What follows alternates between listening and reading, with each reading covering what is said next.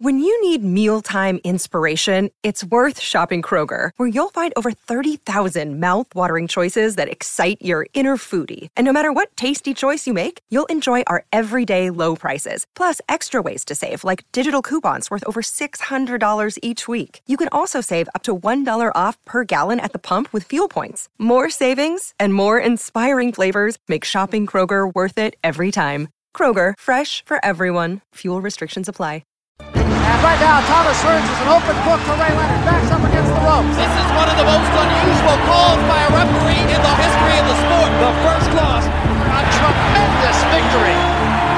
Leonard fighting off the ropes. It happened. It happened. An uppercut by Douglas. Down goes Tyson. Thompson, right hand shot. Lennox Lewis knocks out by Tyson. Now slumps to the canvas. The champion struggles to stay on his feet. How do you like it? How do you like it? Well then, another Legendary Nights is here for you fight fans, and we're fast approaching our 30th Legendary Nights episode, and this is our 29th. This is the tale of Rafael Marquez versus Israel Vasquez. 4 great overall fights, and one that turned out to be a little bit of a stinker, which we'll talk about throughout the course of the episode. But 3 out of these 4 fights of this absolutely legendary series is fantastic, and it's one that's been brought up in the past on the polls, and it's one that one of our listeners, Dominic, who messaged the page and said to us, could you do this particular series of fights? And said, well, you know what, it's come up so many times, let's get it done, let's get this little quartet of fantastic fights done. So Johnston, your memories then initially of the Marquez Vasquez fights? Quite simply brilliant. I mean, these two warriors epitomise the Mexican style, that skillful brutality, and their trilogy of fights were basically truly amazing, electrifying fights. And I mean, I say the trilogy because it basically was a trilogy with one extra fight, as you just rightly mentioned, to just sort of, we won't go too far into it if nobody knows, but you know, it was just like a decider in a way. You got the rubber match, but then you had the full fight, and it was a fight that probably should never have happened. But I mean, we will go into that. But just these, I mean, great fighters. They mirrored each other, and they matched, their styles matched perfectly. I mean, it was like a jigsaw puzzle, wasn't it, with these two? You just knew they were going to be in. You were going to be in for a treat when you watched these two step in the ring against one another. So, as always with the Legendary Nights series, we'll do a build-up to the first, second, third and fourth fight, and we'll go through their careers, intertwining together throughout the course of the episode, how these two came to be on their collision courses, and of course all the fights, and we'll give some detail of each individual fight, how it all went down, and then we'll talk about the aftermath of what this meant for boxing and how it transcended the Mexican boxing legends and the fighters of Mexico. So we're going to start first of all with Israel Vasquez. He was actually born, if nobody knows, on Christmas Day in 1977, and as he was growing up, he used to work at his father's funeral business. Now, he actually never had an amateur career before kickstarting his professional career, and he started his professional career on the 20th of March 1995, making his debut in the bantamweight division at only the age of 17 against Eduardo Rosas, who was only 2-0 in Mexico City, Mexico. So that tradition of Mexican fighters starting so early, turning over so early, was always something that I think people remember about a lot of these great Mexican fighters, the guys like Chavez's, and even like in this day and age, we've got Canelo, who started at the age of 15, would you believe? So another instance here of Israel Vasquez turning professional at the age of 17. Now, Rafael Marquez, he's the younger brother of the multiple-time world champion Juan Manuel Marquez, and he began his professional boxing career at the age of 20 on September the 14th, 1995, at the Campeche, Mexico. Although he does insist that it was only an exhibition bout, the fight counted on his record, and it resulted in an 8th round technical knockout loss to the former WBC bantamweight champion and the 33-year-old Victor Ranabeles, who was 39, 14 and 2. Now, his matchmaker that night must have been given the biggest dressing down you've ever seen in boxing, because it was quite simply a poor decision to put a debutant in with a former world champion. Now, 6 months later, he decided to start afresh and he re-debuted and was matched more sensibly, and he ended up going on to win by a second round knockout. But what a start to both of their careers. Yeah, as you say, the Mexicans, they do like to start early. They don't tend to mess about in the amateurs, and they learn their trade in a professional game. Eric Morales, Herrera, and as you mentioned, Canelo, Chavez, they all start relatively early, and as I say, they find their feet in the pro games. And ironically, I mean, that's a great school of Rafael Marquez straight from the off, the younger brother of one Manuel Marquez. And the fact that he still says that it wasn't actually a debut, it was an exhibition fight. And I find it crazy. I mean, what on earth was his matchmaker thinking, sticking him in the ring on his debut against Victor Roblanes? Really, really strange one. But really interesting start for the pair of them. And going back to Vazquez, with just 1 week's notice, Vazquez actually fought unbeaten Mexican star Oscar Larios, who was actually 20-0 in his only his 13th fight, and that happened on April 12, 1997. And he won by a sensational first round knockout at the Arena Costelino in Mexico City, Mexico. The fight is on YouTube. It's got Spanish commentary, but it is an absolutely stunning knockout, and I would advise anybody to go and have a look at this. It's just beautiful timing. The way he feels it, Laris sort of hits him to the body, and he comes up with this wonderful counter right, and it's just a destructive action. If nobody knows what Vazquez was like, I advise anyone, go on YouTube, have a look at this knockout. This is the first fight between him and Oscar Larios. Ends in the first round, but wow, what an absolutely stunning finish from Vazquez.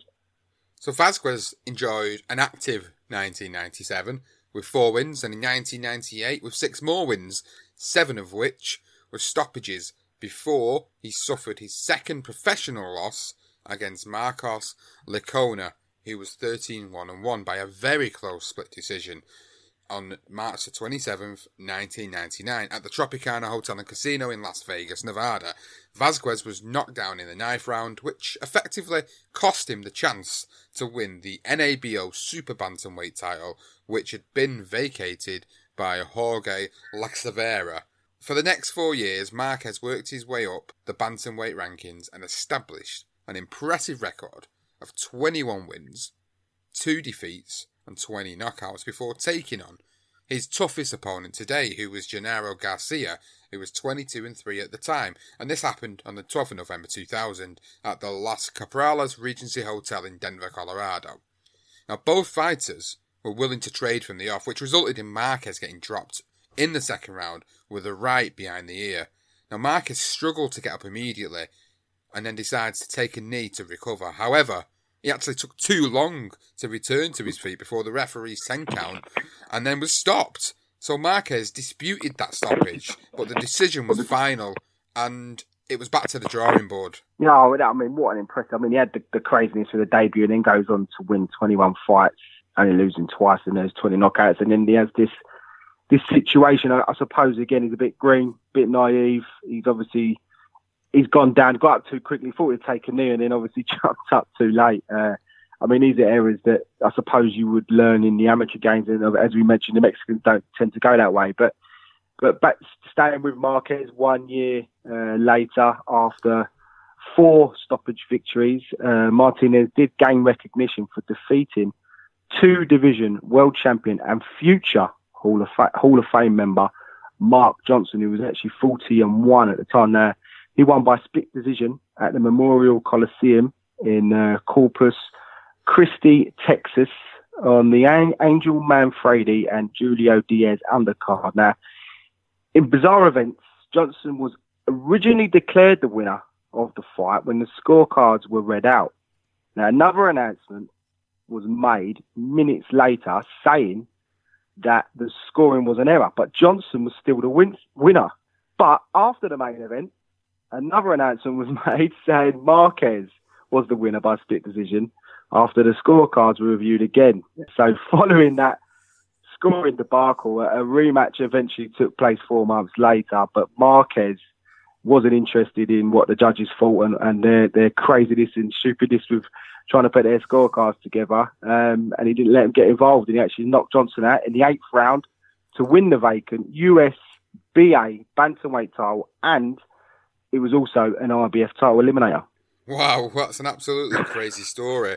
If anybody doesn't remember this, and I think it's something that you should go and have a quick look at, because there's so much debate about scorecards, poor decisions. We talk about it all the time when boxing is on a weekly basis of certain fights that have been scored really badly, but that is an absolute shit show. That is so bad that I think we have to bring it to the attention of the listeners. So if you've not heard about this before, you don't remember it, please go and check it out, because if you think you've seen a shit decision in the past 12 months, you ain't seen anything as bad as that's for sure.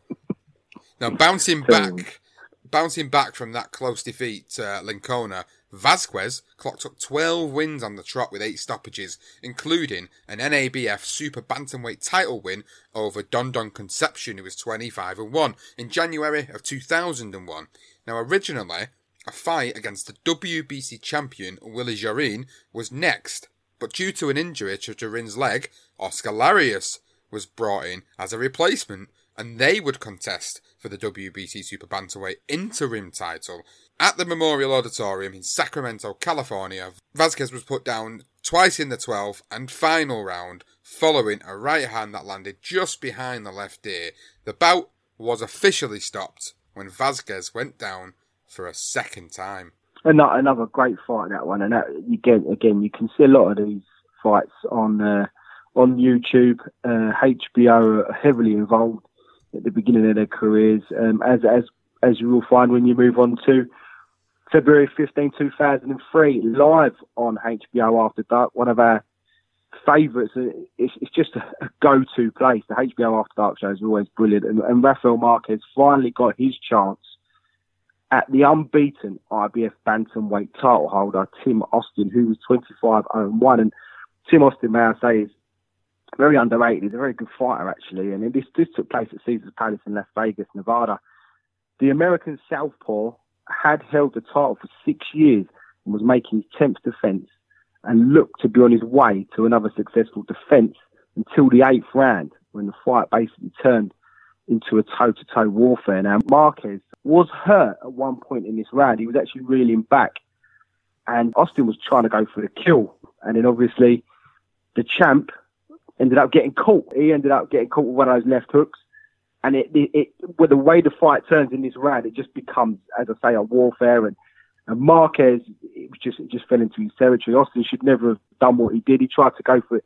You can see it. You get a guy that will go for the finish, and then he gets caught, and that's basically what happened. He was a bit sloppy, but he got caught. And the champ did show courage to return to his feet after getting knocked down, and he was all over the place. But then, obviously, Marquez went for it, and he put him under a lot of pressure, as he does. Great pressure firing those left hooks, and he was a devastating finisher, Marquez, and the referee stopped it. And Marquez became one of very few brothers combinations in boxing history to hold world titles. And he said after the fight, I feel very content and very happy to have won this title. I feel very, very happy. Marquez actually went on then to make his first defence of the title against the former light flyweight champion Mauricio Pastrana, who was 33-1 at the Staples Center in Los Angeles, California on October the 4th, 2003, winning via a wide unanimous decision, 118-110, 117-111, and again 118-110, before going on to stop American Pete Fresina, who was 27-3-1 in the second round in January 31st of 2004 at the Dodge Theatre in Phoenix, Arizona. Now, while Marquez had become a legitimate world champion, Vazquez was still chasing the dream, following his loss to Larios. 3 wins on the bounce put him in line to challenge the southpaw Jose Luis Valbuena, who was 24-2-1 for the IBF super bantamweight title, which had been vacated by a certain Manny Pacquiao. Now, live on HBO Latino at the Olympic Auditorium in Los Angeles, Vazquez was not going to let this opportunity slip away again, and was quoted by Boxing News about the fight, and he said, "I always gave my best, every single time I fought, but it was a dream of mine to become a world champion. During the fight with Jose Luis Valbuena, every word Freddie Roach and Justine Fortune were telling me in the corner, I was listening to." The words of advice Vazquez was getting on the night paid dividends as he knocked down Valbuena in the 4th round and again in the 12th before the referee stopped the contest in the final round, crowning Magnifico as the new world champion.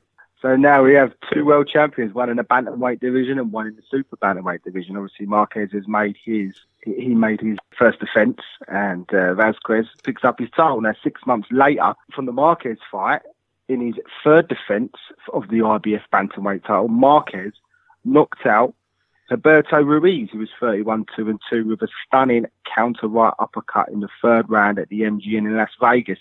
Again, this was on HBO pay-per-view show, headlined by Eric Morales and Carlos Hernandez. Now, the speed and accuracy of this punch was perfect, and it's again another must-see. Honestly, I encourage you, you've got to look at some of these finishes from these guys. They are absolutely devastating. You can see, if you watch some of these knockouts and then you watch the fights after, you get a real feel of exactly how big these two were at the time. They were at their peaks when they eventually meet, which we're obviously going to go back to. But back to the MGM on the 27th of November 2004, Marquez faced Pastrana 31-4-1 for the 2nd time, with the challenger quitting on his stall this time after the 8th round in another notable title defence for Marquez. Now, in May the following year, Marquez made his 5th successful defence by outpointing Ricardo Vargas, who was 38-10-3 by unanimous decision at the Staples Center in Los Angeles, California. Vargas hit the canvas in the 12th round, but managed to survive the onslaught to hear the final bell. Now, going back to Vazquez, in his first defence of his IBF title, he knocked out undefeated Armenian Artem Simeon, who was 14-0-1 draw in the 5th round before going on to defeat Armando Guerrero, who was 23-6, with a hard-fought unanimous decision victory that some felt was actually closer than the scorecard suggested. The fight was televised live on ESPN2 on the 31st of May 2005 at the Ho Chunk Sports Center in Linwood, Illinois, and all 3 judges had it 116-112 in Vazquez's favour. So Vazquez, again, defending his title, Marquez defending his title, these two on the collision course to meet each other. They really were, and obviously at this moment now you've got one in the bantamweight division, one in the super bantamweight division, and they are becoming the 2 main men of their respective weights. And moving back to Marquez in 2005 on November 5th, Marquez took on an undefeated IBO bantamweight champion, which is Silence Membuza, who was actually 18-0 at the time, and this was Caesars Tejo in State Line, Nevada, and this was his 6th defence of the IBF bantamweight title. Now, Marquez was ahead on all 3 judges' scorecards moving into the 4th, and following a left hook to the head that knocked Membuza down for the first time as an amateur and a professional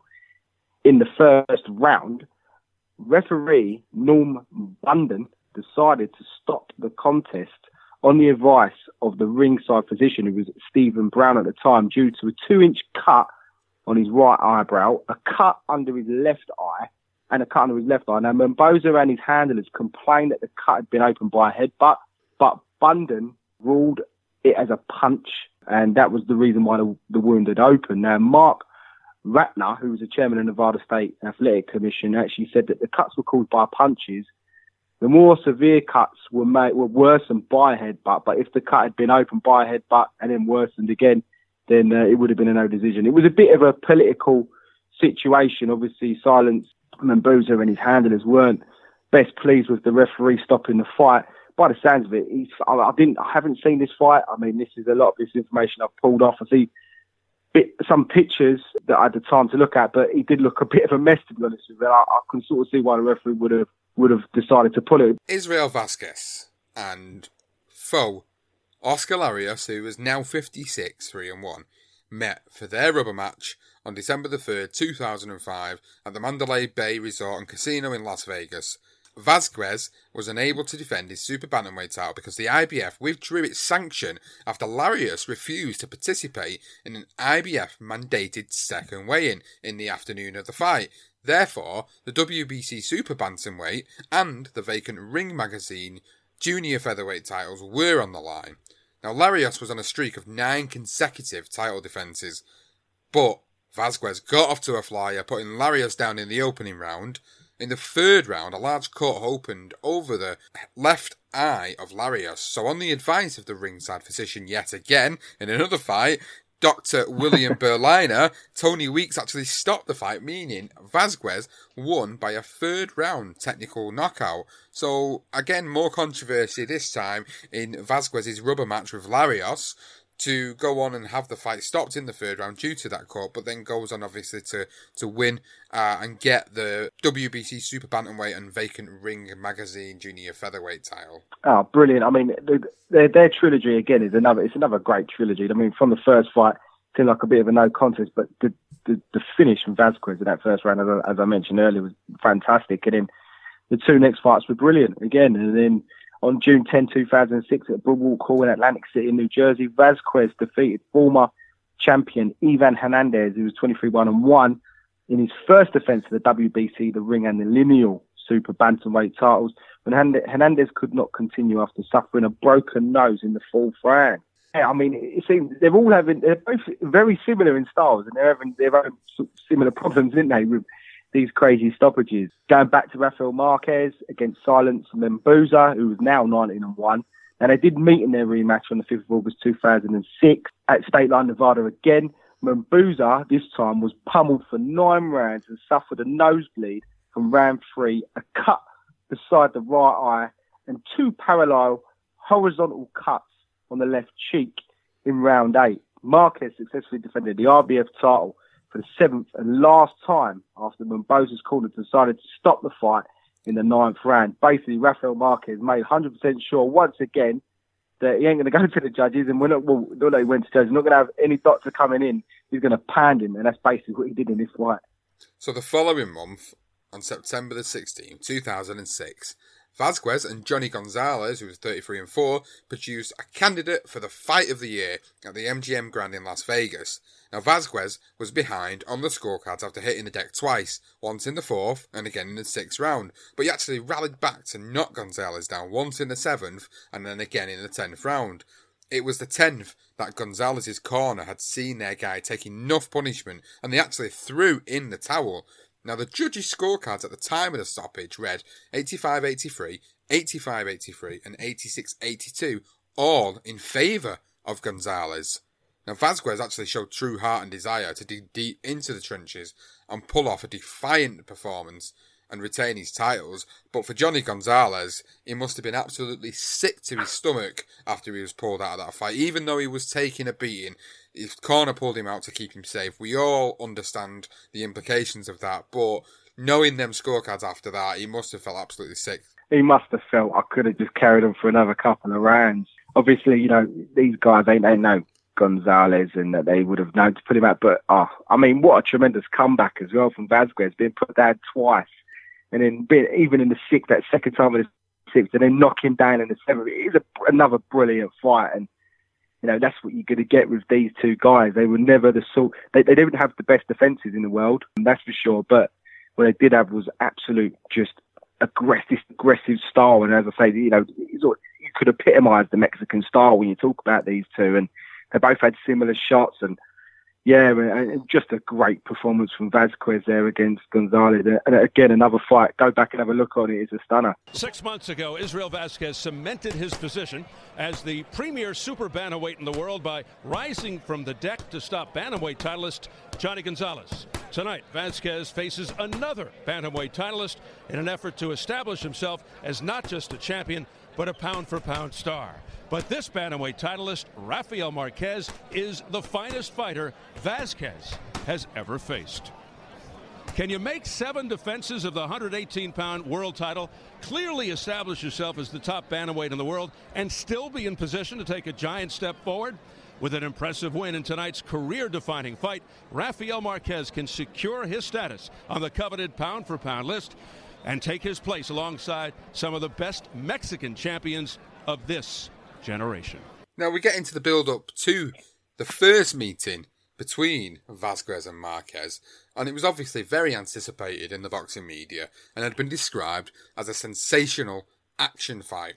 Both boxers agreed with this sentiment. Vazquez claimed that this was going to be fight of the year, and Marquez stated that it was going to be a brawl. What we had here were two elite fighters at the top of the game with almost identical styles.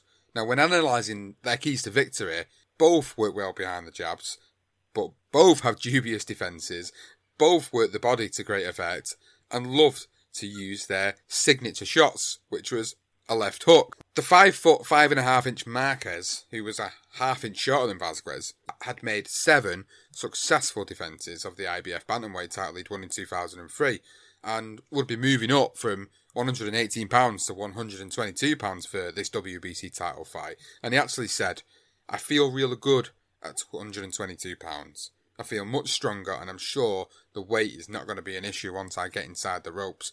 Believe me, I have the punching power at this weight." And Vazquez believed he would have the advantage because of the weight, saying, "I am a natural 122-pounder. He has never had to do that before. I think this will be the biggest obstacle facing him.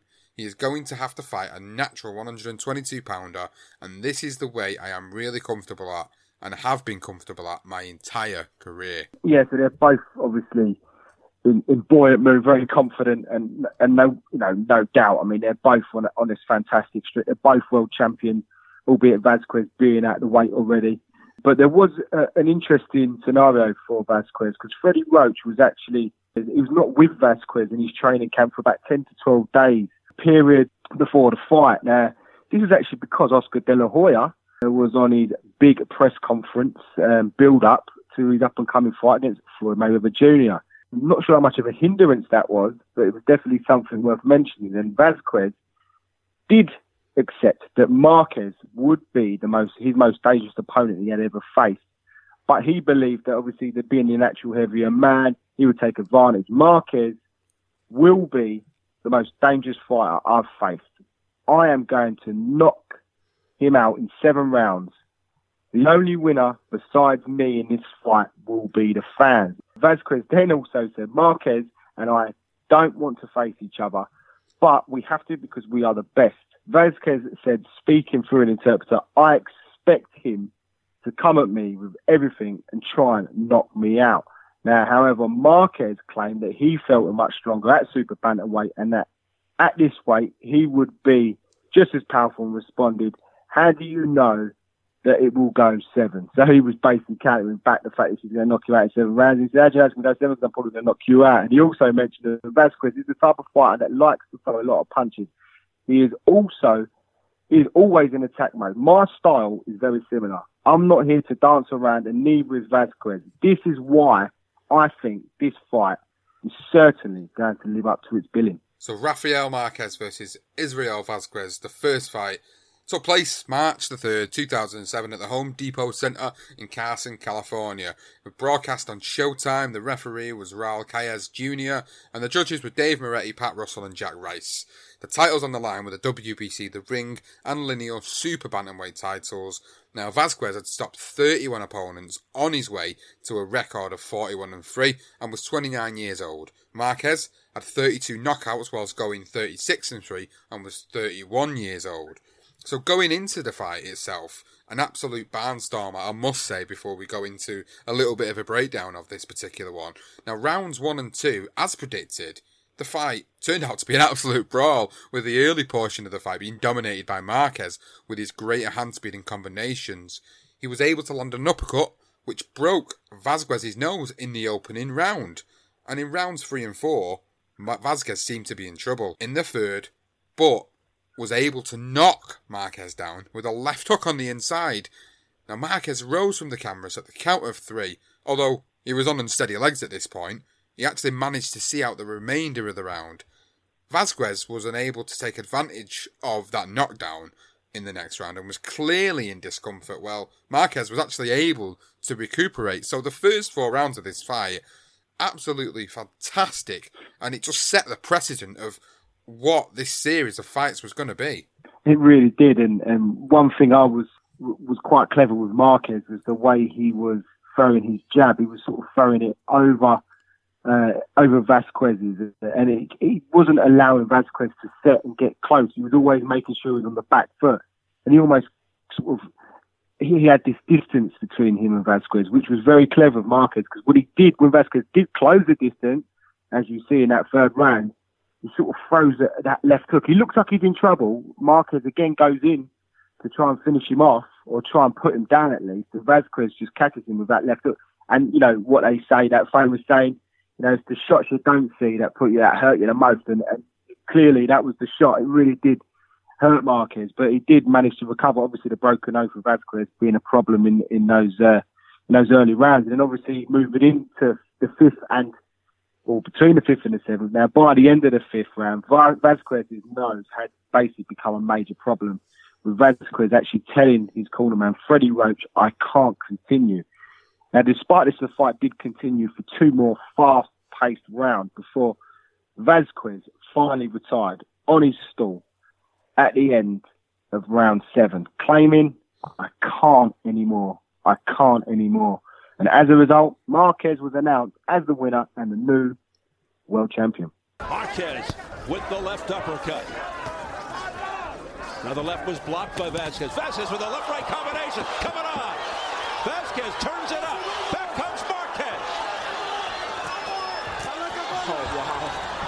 And they trade, going toe-to-toe in the center of the ring. What's happening? It's over. Israel Vasquez has quit. Wow. I don't believe it. Rafael Marquez is the winner. Out of nowhere, Israel Vasquez decides not to go on, and you have to go back to perhaps the issue of the nose. Maybe he just can't breathe. I mean, we see the blood coming from it. We're not going to speculate. We'll get information as we go on that, but certainly it's conceivable that's the reason. Out of nowhere, Al Vasquez just strolled over to the Marquez corner and waved it off. And a jubilant Rafael Marquez has snatched the title away. Unbelievable finish. So even though that first fight took place early in the year, many actually considered that it would win Fight of the Year honours. And it may have won, but in August, Marquez and Vasquez met again. Which leads us into, of course, the second fight. So we got this first fight where Vasquez seemingly quit. Some people might have just said there that he's had to quit the fight, he can't do it. Some people might have had a difference of opinion on that, and I'm sure they did at the time. However, he felt like he was justified a rematch, and it warranted a rematch between the two of them because it was such a great fight. So the build-up to the second fight, and it was originally scheduled for July, but it actually had to be pushed back to August. Now, after his success in the first fight, Marquez actually predicted that he would once again win by knockout. Now, before the rematch, Vasquez had to hire Rudy Perez as his new trainer, as his previous trainer opted out of the bout. Roach actually claimed that Vasquez should have taken more time off and that he was starting to slur his words. And on the other hand, Vasquez said that he wanted to show in the rematch that he could beat Marquez when he was fully healthy. Now to the unfinished business at hand. Rafael Marquez, considered pound for pound one of the best fighters in the world, but to keep that lofty standing, he must retain the title tonight with a conclusive rematch victory against an opponent who's as hungry as he's ever been. Yes, former champ Israel Vasquez has never been more motivated, saying, quote, when somebody takes something from you, you want it back.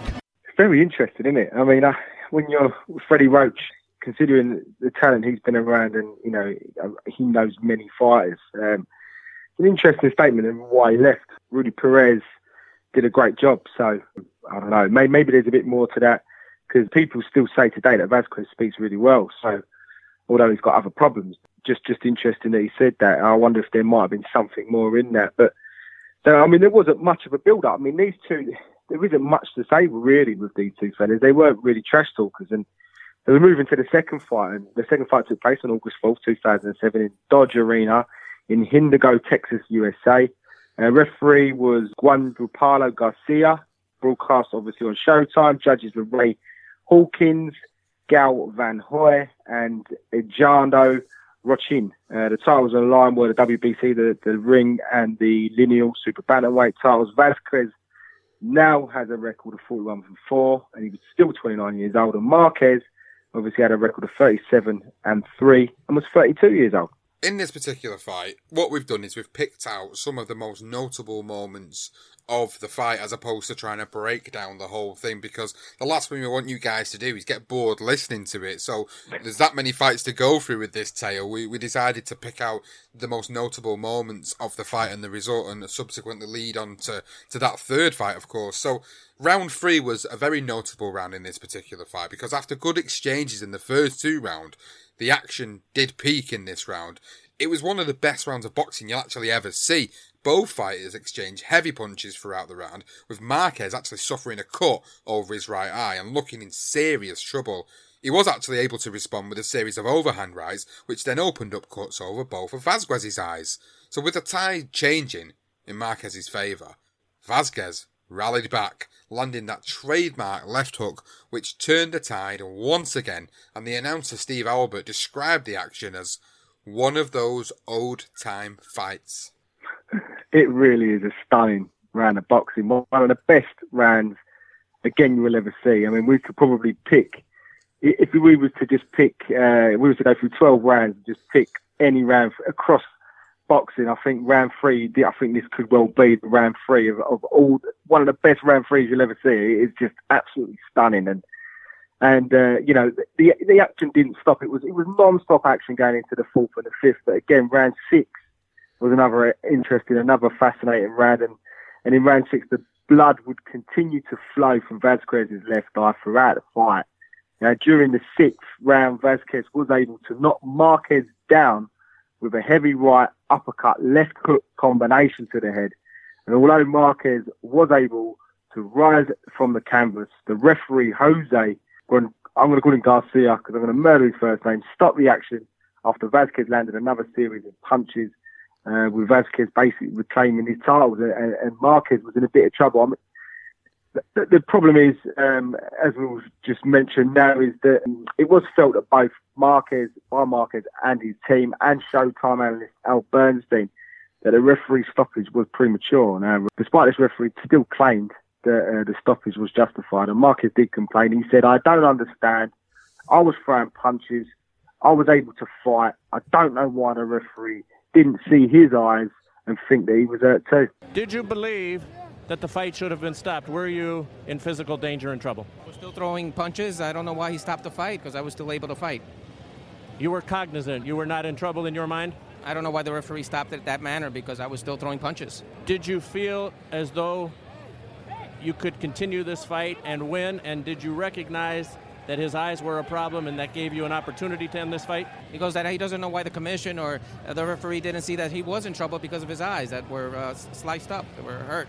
So you would like to have a third fight. We've now had 2 great fights. Would you like a third? Man-to-man, we told him we were going to give him the next fight. So now, man-to-man, we want him to give us the third fight. Yes, he's willing to do it. Now, the Showtime analyst, Al Bernstein, as you mentioned there, actually said, "I am loath to criticise an official. However, I feel that this stoppage was premature. Israel Vasquez was superb tonight and may very well have knocked out Marquez later in the rounds, no question. However, I do feel that Garcia stopped the fight too quickly." Now, following the bout, both boxers expressed their eagerness, of course, for a third fight to happen, and Marquez said, "After the first fight, man-to-man, we told him we'd give him a rematch, and now, man-to-man, we want him to know we want the third fight." And of course, the third fight came. So, like epic 3-fight series between the likes of Muhammad Ali and Joe Frazier, Riddick Bowe and Evander Holyfield, and even Marco Antonio Barrera and Erik Morales, the Vasquez and Marquez series is now placed in the same bracket as those all-time great trilogies. Now, what sets the Vasquez-Marquez rivalry aside is that the respect that they had for one another through all 3 of these promotions. Now, instead of becoming bitter and nasty to each other like you've seen in the Ali-Frazier trilogy and Barrera-Morales, they were actually very sportsmanlike to each other. And it was not until over 7 months later that the fighters met for a third time, as they actually returned to the site of their first encounter, which was the Home Depot Centre in Carson.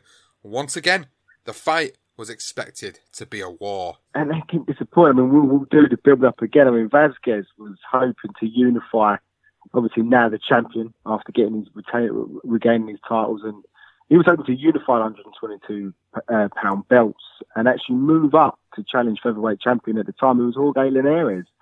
And he actually said, deep down in my heart, I know and believe I am going to win by knockout Saturday night.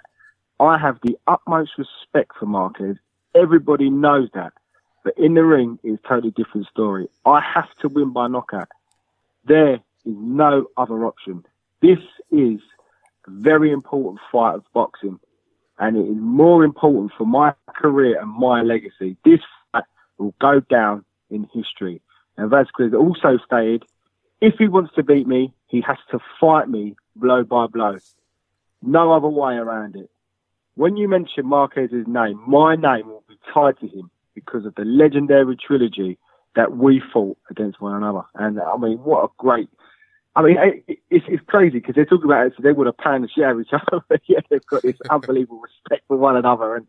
And the way they mention that, they're going to be sort of, you know, then his name's going to go down with Marquez. And it is, I mean, their names are even similar. Marquez, Vazquez. It just fits. Everything about these two fit. And I think that was a great little statement there from Vazquez, and one that we had to stick in for this podcast for the legendary Nights doing these two. Now, Marquez claimed that he would have to box intelligently to reclaim this title, but he spoke about the respect he also had for Vazquez, and he said, there is no bad blood between Vazquez and myself.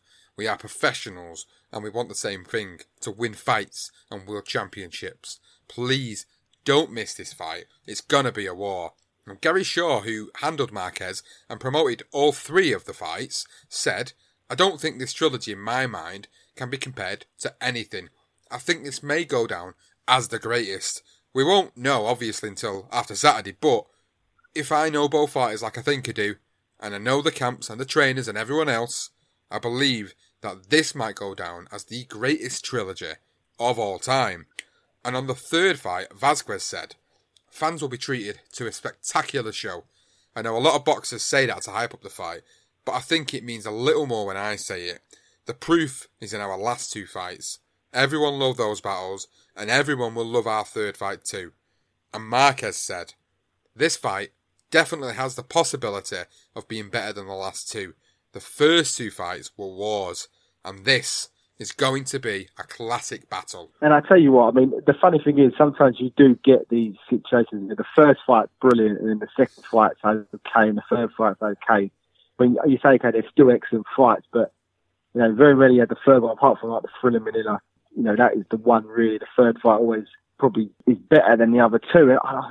I'm stuck between 2 and 3. I really, you know, I just wasn't expecting what these 2 produced in the third fight. And I did watch this. This is the one I did watch in 2008. It happened on March 1st, 2008. And I'd missed the other 2. It was 2 fights that I'd watched later on. I didn't actually watch them at the time, but this was one I was really eager to see. And I did see this fight. And this was at the Home Depot in Carson, California. The referee was Pat Russell, obviously broadcast on Showtime, and the judges were Tom Kazmarek, James Jenkin, and Max DeLuca. And the titles again, WBC, the ring, the lineal, and the super bantamweight titles.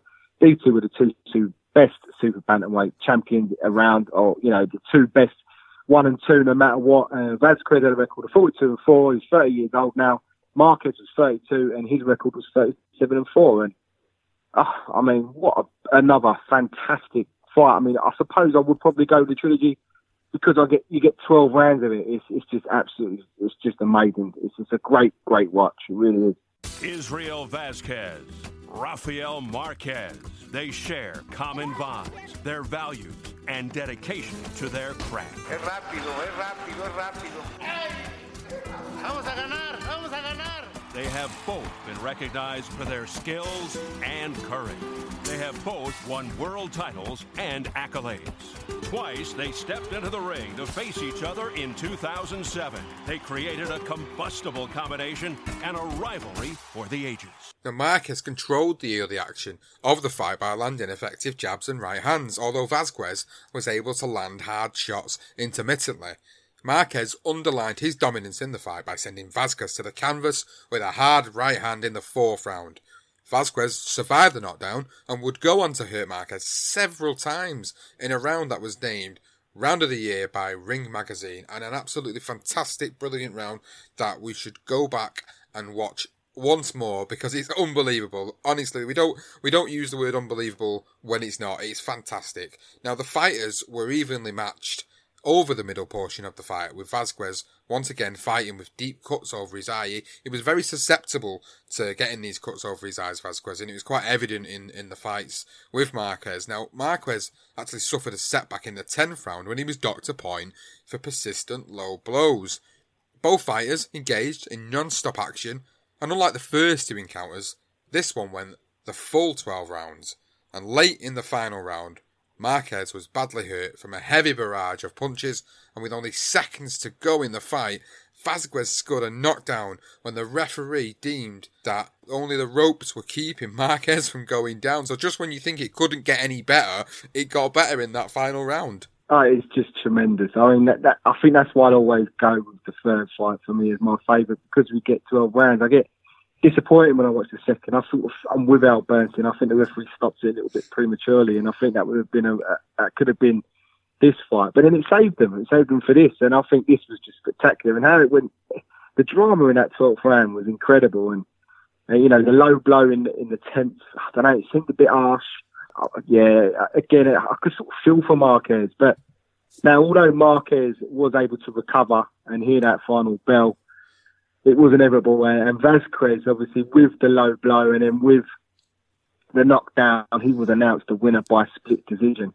Tom Kazmarek scored the bout 1-1-14, 1-1-11 in favour of Marquez, but that was overruled by scores of 1-1-14, 1-1-11, or 1-11 by Max DeLuca and 1-13, 1-12 by James Jenkin, both of Vazquez. He won split decision on one of the best fights I've ever seen.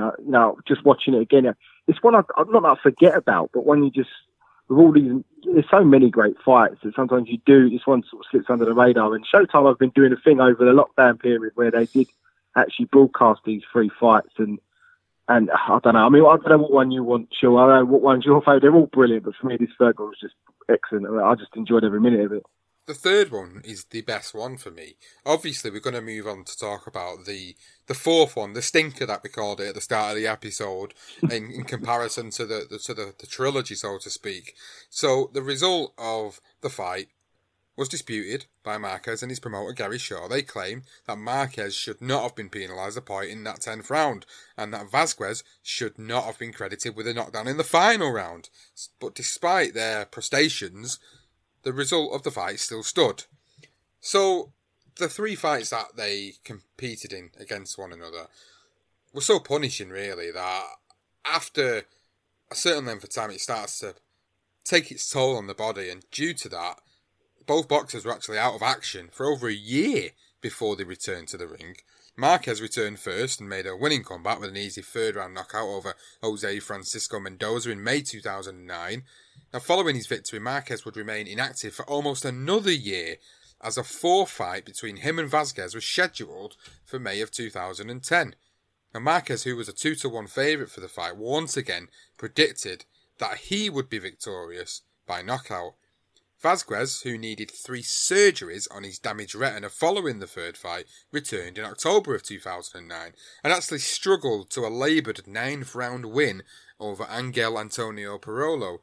Now, due to Vazquez's inactivity, he was actually stripped of his title, meaning that this 4th and final fight between these two would actually end up being a non-title fight. And it's a fight that I think, for me, the third that should have been it, especially Vazquez. We'll discuss that a little bit later on, but it was just sort of like a fight that didn't need to happen. I didn't really see the point in it, and I felt that the pressures of them wanting to just get some money. I think Vazquez got the best payday he had ever got in his career, which is about 800,000. I probably should have really investigated that a bit more, but I think that is what he got for this fight. So I think the May forced him into this.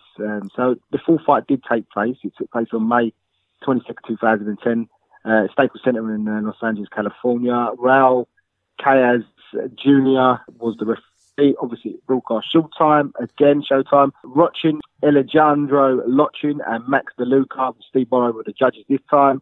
And the titles on line was a WBC Silver Super Bantamweight title, which was actually vacant. I think it was just one of those they just sort of threw in there, wasn't it? A bit of a, just a bit of respect, I suppose, for the fact that they're taking this full fight. And Vazquez was 44-4, 32 years old. Marquez was 38-5, and he was 38-5, was 35 years old. Yeah, it was just one of them fights. I just didn't see the point, and obviously, there's a good reason behind that. I think before we sort of break down this particular fight, the reason I used the word stinker was not because it was a boring fight, so to speak. It was more that these two guys were past the best when they fought for the fourth time. They shared the ring 3 times before in 3 exhilarating fights between one another, and really you couldn't have expected anything more out of these two. But even at 32 and 35 year old, they were really, really shop worn. They were really past their best because they'd had these grueling fights against one another. So this fight wouldn't really be as exhilarating as what the previous 3 fight was, and there was no real reason for this 4 fight to take place, to be honest with you. I mean, there was protests from the 3rd fight, but for me, this didn't need to happen, but it did. And of course, you got in the ring, and after a dominating opening round for Marquez, who actually came out very fast and battered Vazquez with punches, he actually opened a deep cut over Vazquez's left eye, so the cuts come into play yet again in that 2nd round, before then opening another over his right eye in the 3rd.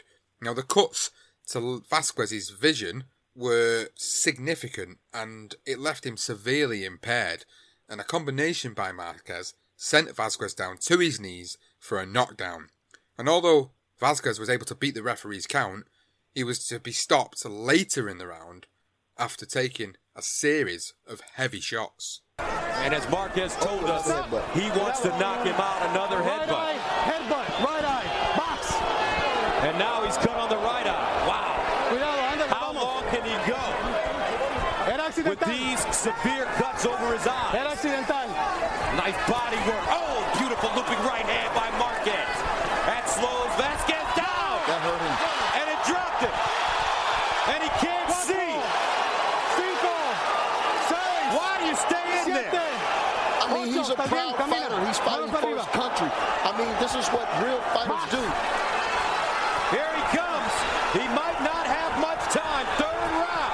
Scheduled for 12. Left hook to the body. Another right hand. Vazquez in trouble. Oh, they stop it. Just like that.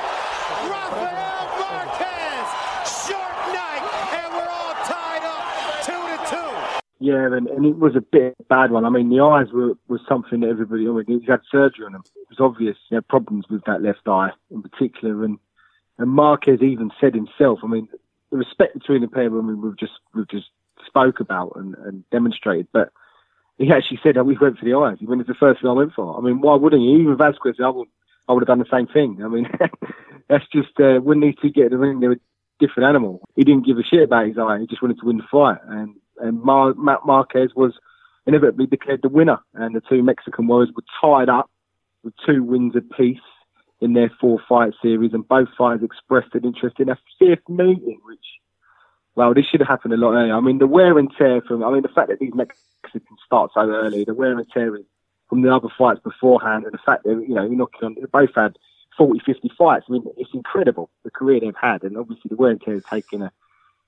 massive toll on the pair of them. Thankfully, they didn't have the 5th. Now, this had not been encouraged by the boxing media. Obviously, even Frank Espinosa, who was Vazquez's long-time handler, stated his career was over. This opinion was echoed by several other boxing writers who claimed that due to injuries Vazquez suffered to his eyes, he should retire. Instead of a 5th fight with Vazquez, Marquez fought Juan Manuel Lopez and lost after failing to come out for the 9th round, obviously taking its toll on Marquez as well. It certainly did, and it's crazy to think that a fifth fight was even proposed, even at the sole fact that they'd both actually won 2 fights apiece. You know, that's something that would prompt you to want that fifth fight, understandably so, but the condition that the bodies were in at this point were just, like I said, shot-worn. There was just no way you could put these two guys in the ring together once more, because it would only end up in further long-term damage and long-term injuries. Now, Los Angeles Times wrote that the first 3 fights were epic, their fourth was pathetic. Rafael Marquez exposed Israel Vazquez as a faded champion on Saturday at the Staples Center, dominating his rival from the opening bell and then cutting up his tender eyes to even their series with a third-round knockout that left a hopeful crowd of 9,236 spectators very disappointed. The fourth fight between Vazquez and Marquez was generally considered to be the least entertaining of the series, with the fight being the most one-sided of the series, as obviously Marquez easily outboxed and beat Vazquez in that particular fight. So there you go. Most people felt like it was a crap fight. It was one-sided. They were both past the best. There was no need for a fifth fight, and rightly so, to be honest with you. And I think it leads nicely into the aftermath now, Johnston, as we start to talk about what happened for Israel Vazquez. Yeah, it's a horrible turn of events, really, for Israel Vazquez. As I say, he's done plenty of interviews. You can find them online quite easily. And they all mention the fact that he's actually really articulate, can speak really well.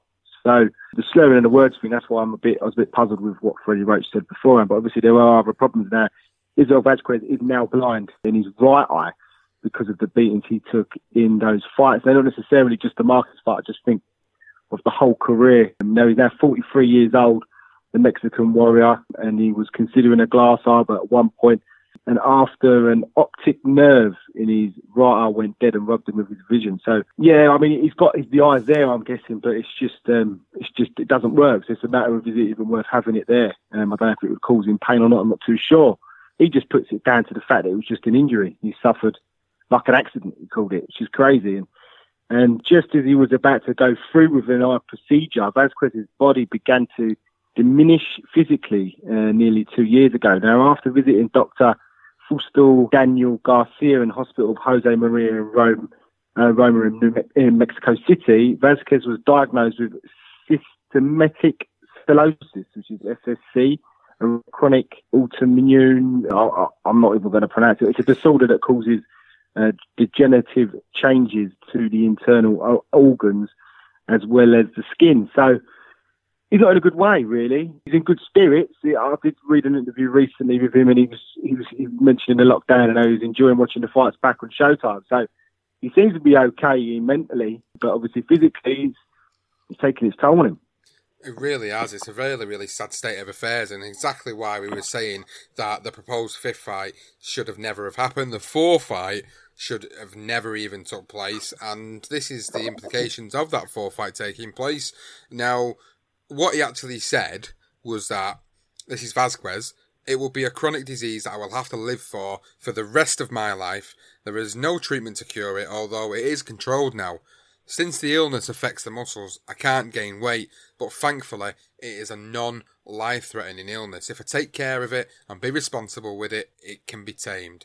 It's really sad to read that quote from him, that his life has got to that point where he's someone who was so proud and so respectful has been diminished to someone so really humble and poorly. It's honestly really, really sad state of affairs. And obviously when you was doing all the investigation and research for the episode, when I read over it, I was just like, wow, this is crazy. It's something that I didn't know. It's something that I didn't know at all about Vazquez and what had happened to him afterwards, because you don't always get to really follow them, fighters like this. Once they've retired, once their careers are over, and with him obviously being a Mexican based in Mexico, you don't really get to hear a lot about what's happened to them afterwards. But reading that, it really made me feel sad inside. Yeah, it did with me, and the fact that he put his body on the line for our entertainment, and that's why I always, when we was running through his career and obviously picking out the highlights of his career going into this magnificent trilogy with Marquez. It's just important to just mention those big nights and the fact that he was a nice guy and he literally just loved to have a tear up. And obviously that longevity of his professional career and in those wars in that style, that Mexican, I think Mexican, so it's just an aggressive style that they don't mind taking one to give one. And I think obviously it's taking its toll on his body. And obviously the loss of his eye. I thought it was the left eye. I must have. Yeah, it was the right eye. Either way, just losing one eye, I don't know what side it is. It's terrible, isn't it, really? Really the sad state of affairs for him. So we're going to just touch on Marquez, of course, and what happened for him in the aftermath of this 4-fight and their epic series of fights. On July the 16th, 2011, Marquez actually made his comeback in Cancun on the same card as his brother, Juan Manuel Marquez, against Eduardo Bracelli. Both fights were tune-ups, and the younger Marquez brother comfortably dealt with his opponent, knocking him down once on the way to a 6-round TKO. Now, Marquez fought against WBC Super Bantamweight champion Toshiaki Nishikoka on October the 1st at the MGM Grand Garden Arena in Las Vegas, and he lost that fight by unanimous decision. He did actually go on to fight for another 2 years following that title challenge, and went on to retire in 2013 with no more titles picked up in the process. So, although it ended pretty sad for Vasquez after this series of fights, for Marquez, he tried once more to go on to become a world champion, but was unsuccessful in that attempt.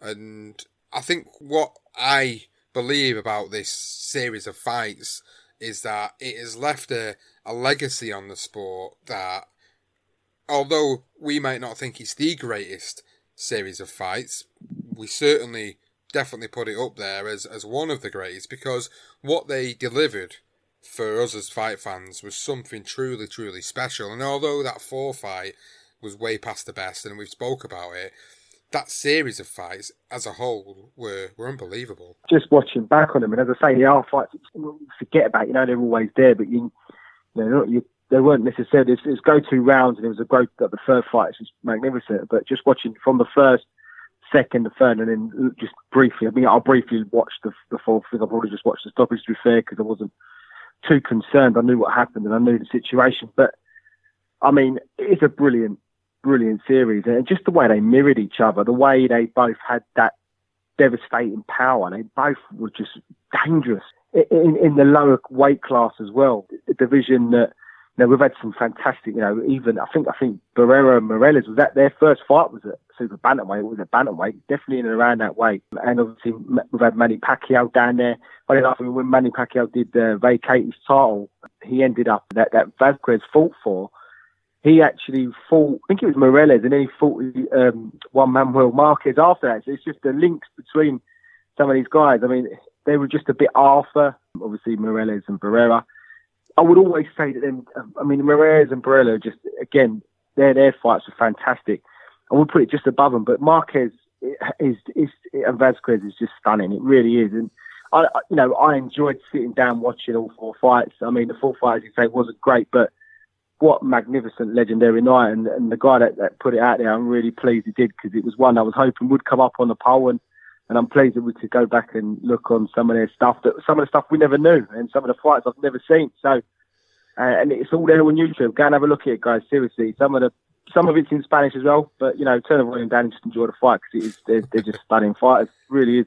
So I've got to give a big shout out then to Dominic Bennett, who is on Twitter at Ebony F Prince. He was the one that messaged the Legendary Nights Twitter account and actually suggested, would we consider doing this series of fights? Absolutely, Dominic. I'm glad that you've been enjoying listening to the Legendary Nights series during this lockdown period, and we're glad that we've been able to deliver yet another Legendary Nights series of fantastic fights which we've thoroughly enjoyed talking about and going through. So at this point of the episode, you'll have listened to it and you'll probably think, right, you know what I'm going to go and do now? I'm going to go and watch that series of fights. Well, that is exactly what the Legendary Nights podcast series is all about. It's about bringing a reminiscent of certain fights or trilogies or just epic nights in boxing, which will lead you to go on and think, you know what, I'm going to go and watch that fight now. And we're really glad that a lot of you do use the listening to the podcast to go and do that. It's been really great to get all that feedback from everybody. And of course, we've been really chuffed with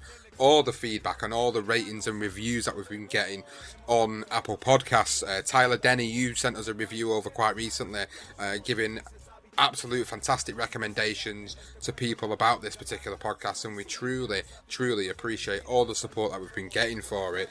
Now, of course, if you're not already following us on social media, you can do so by checking us out on Twitter at Legend Night Pod, and you can check out the Facebook page, which is the BTR Boxing Podcast Network, which includes our Legendary Night series. All the episodes get posted on there. Career profiles, the darker side of boxing, BTR Boxing Podcast main feed, and of course, there's the Ones to Watch series as well. So, if you guys want to go and follow us on there, that's the place to do it. If you've not already subscribed to any of the podcasts that we have out there, including the Legendary Night series, then what are you waiting for? Go and get on Apple Podcasts or Google Podcasts or any available podcasting app out there and get subscribing. You can just type it in the search bar, Legendary Nights, Career Profiles, Darker Side of Boxing, it's all there. And if you are an Apple Podcast user, please leave us a rating and leave us a review, because it really does help us get the word of mouth out there about all the series that we run, so we truly appreciate it. Thank you very much, as always, for listening to this tale of Israel Vasquez versus Rafael Marquez on Legendary Nights. And right now, Thomas Hearns is an open book for Ray Leonard. Backs up against the ropes. This is one of the most unusual calls by a referee in the history of the sport. The first loss. A tremendous victory.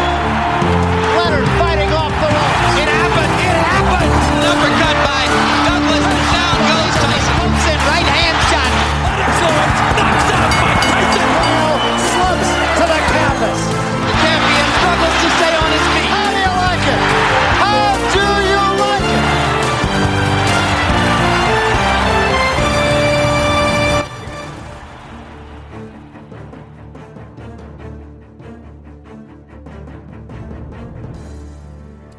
Sports Social Podcast Network.